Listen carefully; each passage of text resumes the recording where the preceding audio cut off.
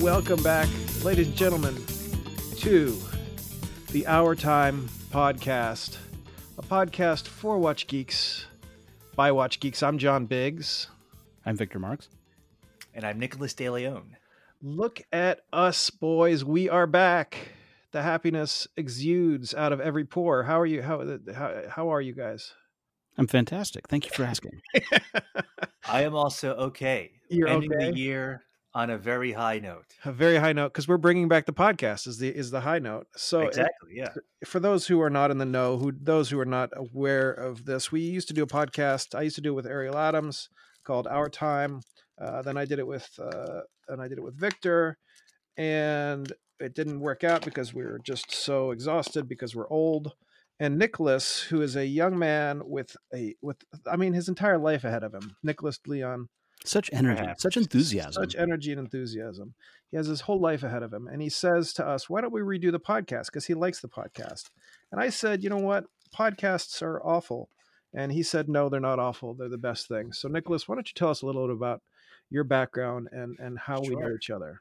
Well, yes. Well, thank you for the kind words, I suppose. Mm-hmm. Yes, I have known John for roughly 15 years.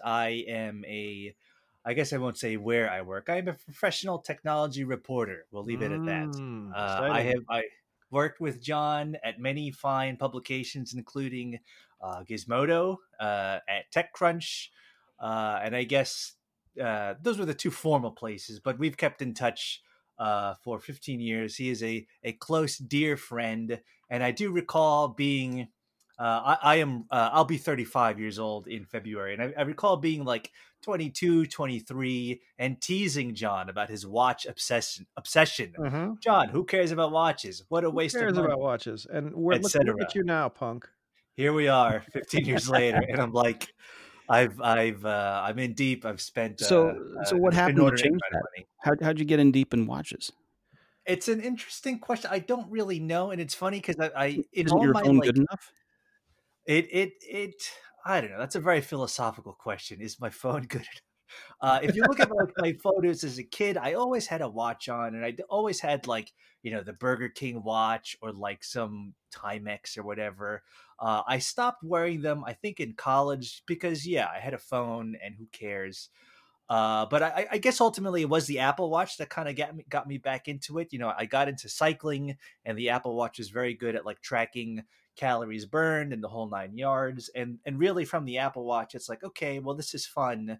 But what other watches are there? And then you start Googling watches. You start watching watch stuff on YouTube and start seeing the big sites and the message boards. And then I was like, oh, wait a minute. John has a watch site. And then I'm starting reading this quote. And it was like, so that's basically the gist of it. You can blame the fruit company for sort of rekindling my interest in watches. And that's how everyone thinks of Wristwatch Review is, oh yeah, John has a watch site, doesn't he? Still doing that thing? Yeah. Yeah. And you know what, Nicholas, you've actually you shot a small breath of fresh air into my life because you're fascinated by this thing again in a way that I can't really be because I'm so exhausted and despise all existence. Sure. Well, I mean, my take on the watch site, my take on watches, and Victor, you can comment on this as well, is that they're they're the perfect artifact of the industrial age. 100%, they're the best thing in the world. They're really cool. But I'm so frustrated with how they're treated, how they're marketed, how they're sold, what the perception of watches is in the world. That you can just replace a fine, I don't know, Omega with your phone, which I don't think is absolutely true. Yeah, with your Android phone, which is. And again, I don't want to argue these. I don't want to argue these points. I don't want to relitigate these things. And also the thing that I feel is that I've gotten to a point where I don't actually care so much about them because the whole industry is so frustrating to me. And you haven't experienced this yet, but maybe... No, I'm new to this side. Plenty of time to disillusion you yet. Yeah. I'm only a year into, like, I would say being an enthusiast, like caring and like reading the sites and being on top of like, oh, Basel World. Like I didn't know Basel World existed 2 years ago. Yeah. I had no Don't idea worry, in another year it won't. Yeah, exactly. Yeah, that's the funny thing. So I am new. I am also new as a contributor to the site, a watch reporter, so to speak, and dealing with the company. I've done this in my professional career with technology companies like Apple, like Google, and Microsoft, all those guys. So I'm sort of used to this structure. But this is the first time I'm doing it with watches and getting to know the people and which companies, how they act, and who is easier to approach and who is all this stuff is all new to me. So I'm still excited, but I do look forward to the day where I'm like, I don't care I anymore. hate everything and everyone. So Yeah. am I being unfair here, Victor? Am I being needlessly cruel? Not really. I mean, it's a stodgy industry, and the fans are Stodgy or dodgy? stodgy. Okay, yeah. It's less dodgy, more stodgy. Yep. The fans are stuck in their ways, right? People fall into worshiping their favorite brands and everything that comes out from every new release of those favorite brands, or generally not caring.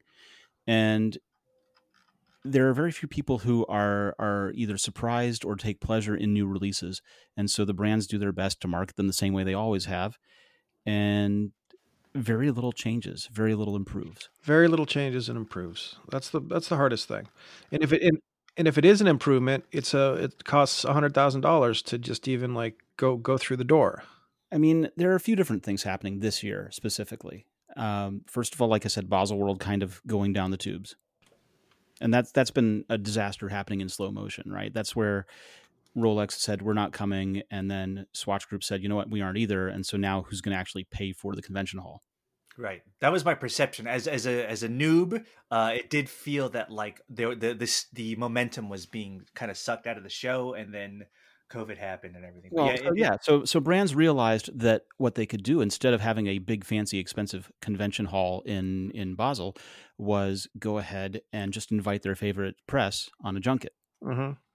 And honestly, that sounds a lot. Not to make too many comparisons to like the tech industry, which me and Biggs have covered for 15 years, but like it's the same thing as CES or Comdex back in the day, or E3, the big video game convention. It's like, why should Microsoft or Apple pay to attend CES when they can just invite the press at a moment's notice to Cupertino to come to the iPhone launch? It's like, why? So I see that, and it's actually interesting to see those literally direct parallels. Yeah. And the other thing that happened was that in the past, the Swiss watch companies especially have always had their authorized dealers. And the point was that you had to buy the watch through their authorized dealer network. And this year that's getting interesting because they've moved those sales online and also to direct. So you can buy directly from the manufacturer in some cases. So it's changing. Does that a huge sweeping change? Does that make it easier? Not sure, but it's certainly different. All right. Anyway, so let's not. So I don't want to belabor the That's point. boring. Yeah, I don't want to belabor the point. What are we wearing today, lads? Who should go first? Why don't you go first, John? This is your site. This is your intellectual property. My intellectual property. I'm wearing the Omega GMT Seamaster Chrono. Are you familiar with this model? Offhand, no, but it sounds very nice. It's a big thick Seamaster. We could maybe put a picture of it up. And the Seamaster is noted for its baton, like arrow and baton hands, I guess you would call it. So these kind of like little. Is that like the broad arrow thing? No, not the broad arrow. The broad arrows are like a wider hand that's full of lume. These are lines that culminate in either like a dot or a triangle. Oh, this is the James Bond Seamaster hand. Yeah, exactly. So, but this is a black face and it has a GMT hand. I sold a previous Seamaster Chrono, the blue face with the wavy dial. I traded that in for this one because I wanted the GMT function on this one. Let me jump in very quickly to say, a year ago, I did not know what GMT meant in this. You could have said GMT. I would have been like, I don't. The gargoyles, Maleficent, yes, malevolent. That's how new I am. Malevolent Green Transylvanian, yeah. Yeah. See how proud we are. You're learning new things every day. What are you wearing there, Victor? I got nothing. Nothing? You're not wearing a watch? Not wearing a watch today. Is that allowed? No. Breaking according, all the yeah. rules. Breaking all the rules, man. This is this is a good question. You do a lot of work on your car. You do a lot of your house catches fire quite often. Frequently. When you do like manual work like that, what do you wear? Quartz, or I take the watch off. Interesting. So you're concerned that your watch is going to get beat up by, I don't know, by the hammer or whatever that you're using. See, I'm I one year, several years ago, my dad was wearing his Tudor, mhm. and he has a Tudor Prince date that was given to him for 25 years of service at his job, back when companies still gave out watches. And he was wearing that, and we were changing the camshaft on a 1962 Chevrolet, and he cracked the crystal. Mm. And that led to 6 months of fighting with the Rolex service center over which crystal should be on this watch, because they decided they wanted to put acrylic, but it had been originally shipped with a sapphire. So I just wear a quartz watch when I work on the car. Yeah, I guess you're right. I mean, I should do that. I was when I built my little library outside, I was wearing I was hammering and everything with like a freaking for an automatic watch, and that's probably a bad idea, I think. I mean, they always show these neat pictures in the magazine ads of the golfers, the pro golfers wearing an automatic watch. The Such a detail bad they don't idea. tell you is that the pro golfer can just ask the company for a fresh one. Mm-hmm. Whereas when you swing the golf club like that, you basically start spinning the freaking gear, the weight inside Balance like wheel, yeah. like an explosion. What are you wearing there, Nicholas? I have on today the Oris Big Crown, the Roberto Clemente edition. It came out a few minutes Roberto ago. Clemente. Yes, this is on loan from Oris. This is another thing that is exactly the same as the technology world. It's like you have the iPhone for a month and then you send it back. So I have this Oris on loan for about another week, and then it gets sent back. I really like it. Perhaps I don't know if $1,500 is in the cards for me right now, Mm-hmm. but it is.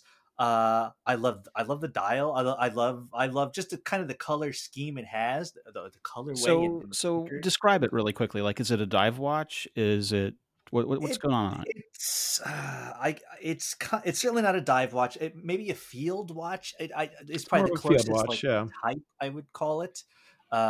Silver bezel, kind of gold hands, gold cathedral hands. It's got an interesting sort of date implementation. It doesn't have like the date wheel. It has a date kind of all the dates around the dial, and it has a dedicated date hand, almost imagine like a GMT, Yeah. but So instead instead of of spinning yes, a exactly. wheel, it's spinning a hand that Yeah, points which at I the had dial. never seen before. It's just an interesting quirk to it. Yeah, I don't know. It just feels, and a big thing that I've noticed with watches, again, I'm only a year into this, is that I actually have very small wrists.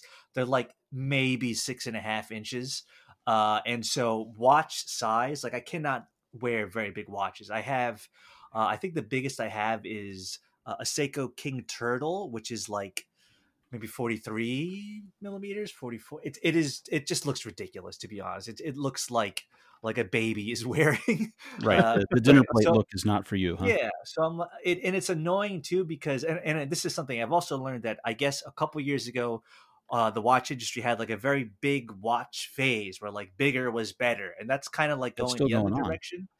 But like a lot of watches just too big. This is why I really like, you mentioned Tudor a second ago. I really like the Tudor Black Bay 58. One day I would like to own that. I like the some of Seiko stuff is fine. I do like the Grand Seiko Snowflake as well. I tried that on a couple months ago at the store.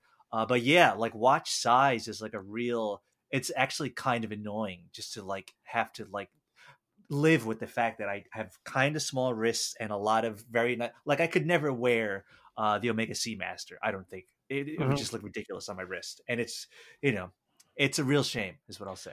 I think so. First off, I think the big watch craze is slowly but surely It's still going.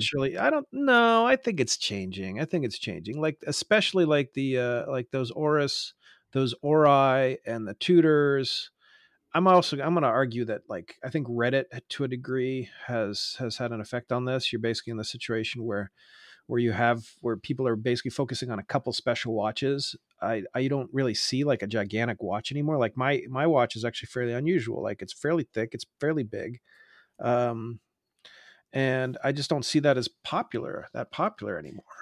I mean, when I've talked to the people that do the distribution and sales into the retailers, they tell me that the ones that sell are the big ones still. And as long as that data is getting pushed back up to corporate, those are the ones they're going to keep making. The Black Bay 58 is an outlier. The Oris in the 39 millimeter size, the Diver 65, the small one, is kind of the outlier. I wish you were right. I wish it was going smaller, but it's not. You know what it is? I think it's just because I haven't seen anybody's wrist in about a year. That there you go. But I believe you, Victor, because that's the same thing. And this is the final tech comparison I'll make. But like, if you talk to the phone companies like LG and Samsung, they'll also tell you like, oh, consumers love bigger phones. That's why you make them bigger and bigger, because they see a bigger display and they assume, oh, more value. Of course, I want a bigger display. I want a bigger screen for I got my more to touch on that $1,000. thing. Yeah. Yeah. So I rub can it all over see my face. I can see that mentality in watches where people are like, oh, of course I want it to be as big as humanly possible. I'm paying, whatever amount of money for this thing. So I don't know, this obsession with bigness. I don't know. For me, like I said, I just can't. There are a lot of watches I look at, I see them on Reddit and they look very nice. But I will never be able to wear them without looking like a fool, basically. Well, I want to tell you one thing about big watches, which is if they are thin and big, or the bracelet comes off the lugs at the right angle, you can still pull it off. Like, for example, Live Watches makes big watches, but they wear reasonably comfortably. Nove watch is one that Patrick and I reviewed recently on the site, where it's a gigantic dinner plate, but it's thin. Like the quartz version is 6 millimeters thin, and the automatic is pushing it at about 13. And that helps it a lot. You just got to try things on. Yeah, no, I hear you. It is just a frustrating. You look, and again, I spent a lot of time on Reddit, on Instagram, and Watch You Seek, and all those sites that you guys are probably like, you still go to Watch You Seek, that type of thing. And then I see the Omegas and like all the, it is frustrating. I don't know. It's and that's the other thing too, is like, you buy watches online, you can't really tell, especially let's say 8-9 months ago when I was super new to this, and I'm just like, oh, I like the look of that dial, I'll buy it. And then you get it, it comes in the mail, and it's like, I can't wear this insane thing. I look ridiculous. So yeah, I don't know. I don't know if there's a word. Perhaps there's a word in German for feeling frustrated by having a small wrist and not being able to wear big watches. Handenschmerz. That sounds like it. Yeah. All right. So I think our topic. We're not going to talk about what happened in the watch world right now, because nothing's really happened in the watch world, unfortunately. What have we discovered over this year that we learned about watches? What do we love about watches? What's keeping us alive? Victor, who's not wearing one today? Exactly. Yeah, I still appreciate a good dial, a really good dial that's well executed, even if it's not an interesting dial or an ornate dial, makes a difference for me. A nice dial. I like a nice dial. I'm fine if there's a Japanese movement behind it. If the dial and the case are executed well, I'm happy. Nicholas, what do you like about? Well, you just learned about watches, right? The way I'll answer that is that the way I sort of function with basically throughout my life is like, I'll glom onto a thing, and if I'm into it, I'll just dive deep, and like I'm drowning in it. So watches are one of those things where it's like I noticed it, and then I dived in, and then like I'm in it. It's too late. I'm totally in it. I don't know anything about cars. I don't know anything about fancy liquors. They never interested me, but for whatever reason, watches like grabbed me, and they haven't let go yet. So we'll see. In terms of like, what do I like about a watch? I suppose I'm also a dial person. I'm very attracted to like a nice looking dial. That's why I really like, probably if I had to pick one, it's not quite the topic, but Grail watch as a phrase I've seen. I do think it's the Grand Seiko Snowflake. I just like the way that dial looks. I cannot explain. And this is the other thing. It's like I see people describing watches in like very romantic terms. It's like it's like you're describing like a lover. It's like, oh, Mhm. the way the light The reflects. It's like curve of something the about, lugs. yeah. Oh my And The that to god. me curvature is of the like lugs, yeah. very cool. Oh. Something about that dial just it clicks in my head, and I'm like, I want that thing. So I hope to get it one day. So from my standpoint, I'm happy that watches are still a thing. I've been watching the Reddit stuff, and I've been thinking hard about what it means to run like watch media, and I think recently Hodinky is doing some weird things that is kind of indicative of the pain that I'm going through in terms of watch media.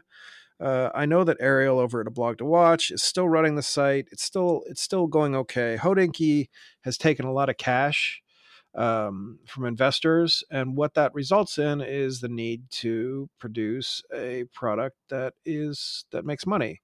Right? How do you make freaking money in the watch industry when nobody when the advertisers are more focused on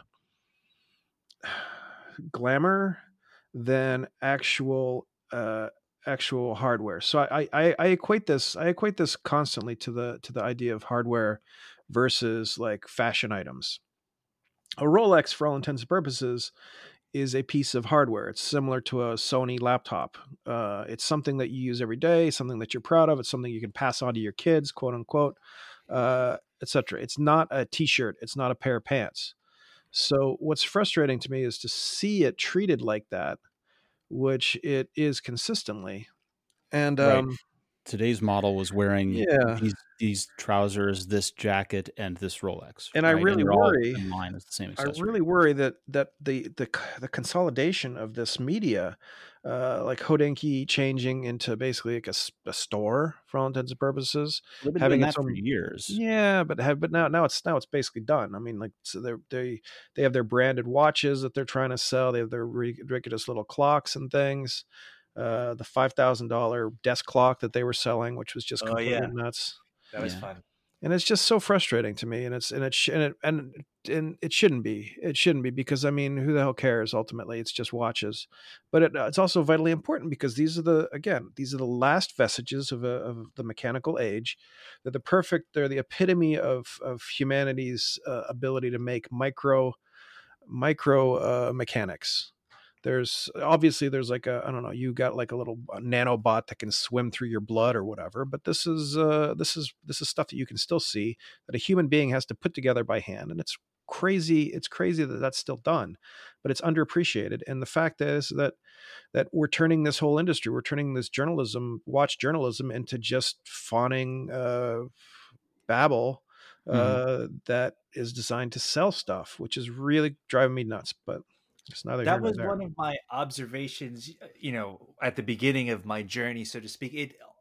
A lot of the media coverage, and I also, my background's also media, like you, John. So like I kind of look at things through that lens a lot of time. It is very like product, like catalog-y. Like you go to Hodinkies, and there's a million watch sites. All the Hmm. reviews, they read very like catalog copy. It's like Hmm. but there's no, I don't know if there's no demand for it, but there's no, like, imagine if you had like a newspaper and there's a sports section, there's like a city hall, there's a crime beat.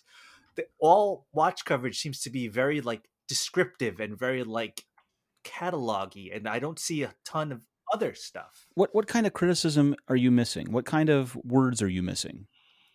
Me, I, I What do would you like, what do you think these things? People describe them, right? You just described what you're wearing, right? It's got this sure. bezel, it's got this dimension, it's got that. What's missing? I feel like there is, where, who are the people making these things? What are the materials, what they're made of? Where are they from? How are they collected? How are they selling? Like, is there like a Wall Street Journal for like the watch? I mean, I know the FT has a pretty decent like luxury beat, but like just a lot of the kind of like everyday sites you go to for watch coverage, it is almost exclusively like, look at this shiny thing, which is fine. Yeah. Like, really mind. Like, I like shiny things too. I mean, that's why Instagram exists. Basically, is look at this shiny thing. But there's not much more to it, and I don't know if there's room for that. I don't know if people care. My sense after 15 years in media is that a lot of folks, they like shiny things, they like toys, and that's fine. That's cool. But it seems to be like almost exclusively that, and I don't know. Yeah, I don't know if there's room for anything else. I had an editor years ago when I worked for News Corporation in New York City. He basically said that the only reason why New York media still existed was because of Rolex. Like, Rolex puts one print ad in, Wall Street Journal magazine, and that pays for the salaries of everyone on staff and so on and so Yeah. forth. So that, like, Nice. high-end watches pay for a lot of like prestige media, which is also a separate topic, but also very interesting. But I want to look at the like so I would agree with that completely. So I think we're too far along.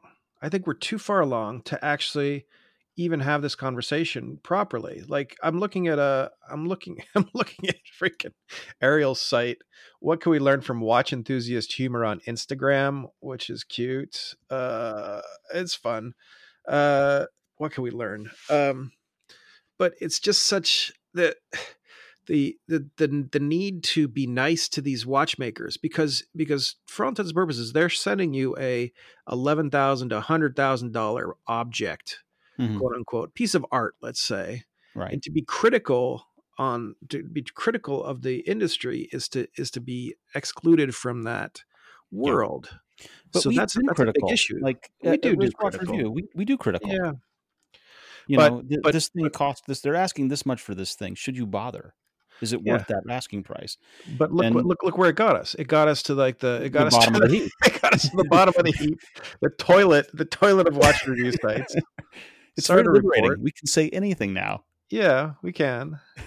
We'll never get the $11,000 watch again. Actually, but this is a lie because they sent me a Moser to try on. Yeah. Right? A $30,000 gold watch, which was wonderful. Am I ever going to plop $30,000 down on the counter for that? No.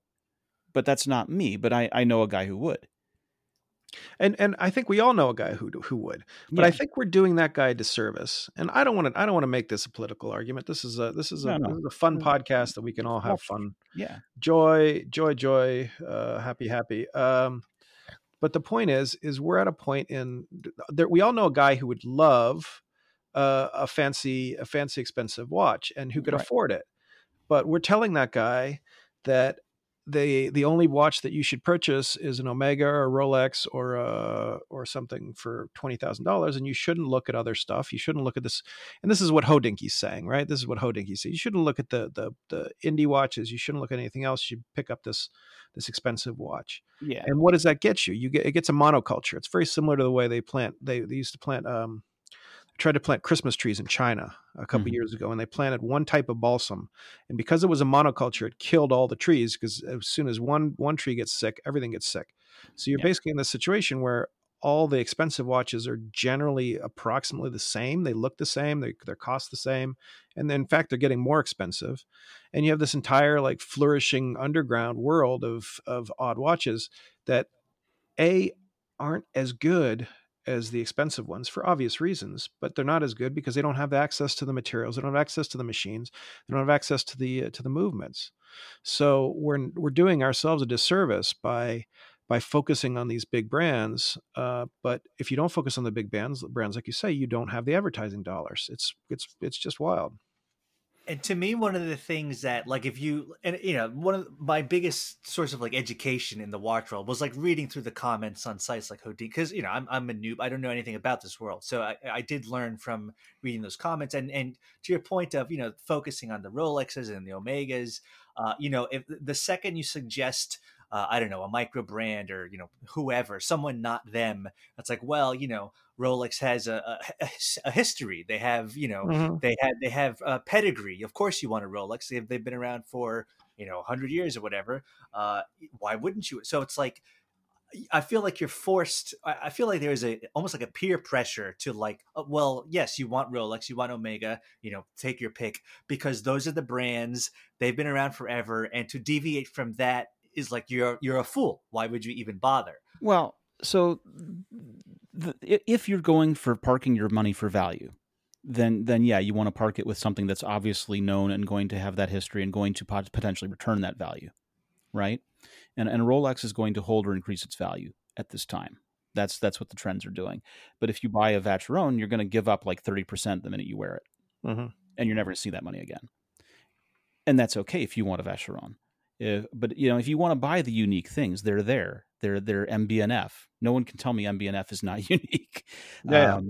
You can buy an AP, you can buy a Patek Nautilus, you can buy those things that are outside the range of what Omega and Rolex sell, and still be somewhat unique and still be in that higher value space. But people don't talk a whole lot about those. They should. Okay, enough inside baseball. Yeah. What's the top under $1,000 watch gift that people can pick up? Yeah, this was just a fun idea. I figure it's the end of the year. Probably people are going to be listening to this right around Christmas time. If you guys had any, and to me, again, as a watch noob, I feel like the watch world is sophisticated folks who appreciate, a fine wine or Mm-hmm. what have you. What's like a fun, watchy, sophisticated gift for someone who's listening to this before, the deadline? I'll start by explaining. I recently discovered the company called Folio Society. They make very fancy books. I got a copy of Dune, and what else did I get? Something else. Let's call it Dune. It is to call it beautiful. It's like the binding, like the quality of the paper, the thickness. It's like to your point, John, earlier, where it's like you can't believe people still make Mm-hmm. quality goods this way. It's like this is a book that is really well made. It is just Dune. You could just get the Kindle version if you want. That's fine. But for like a fun, like here is a nice object. I think they make good stuff. So that's basically it. So you're into that. So I'm looking right now. I just found the Decline and Fall of the Roman Empire in 8 volumes for $439, which isn't too bad, and it's used. I would love a nice book like that. Tolkien's classics.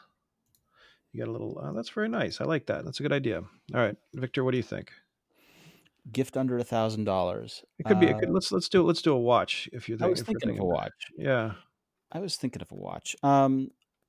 There's a company that we've covered before called Mayen, Maen, and they make an automatic chronograph.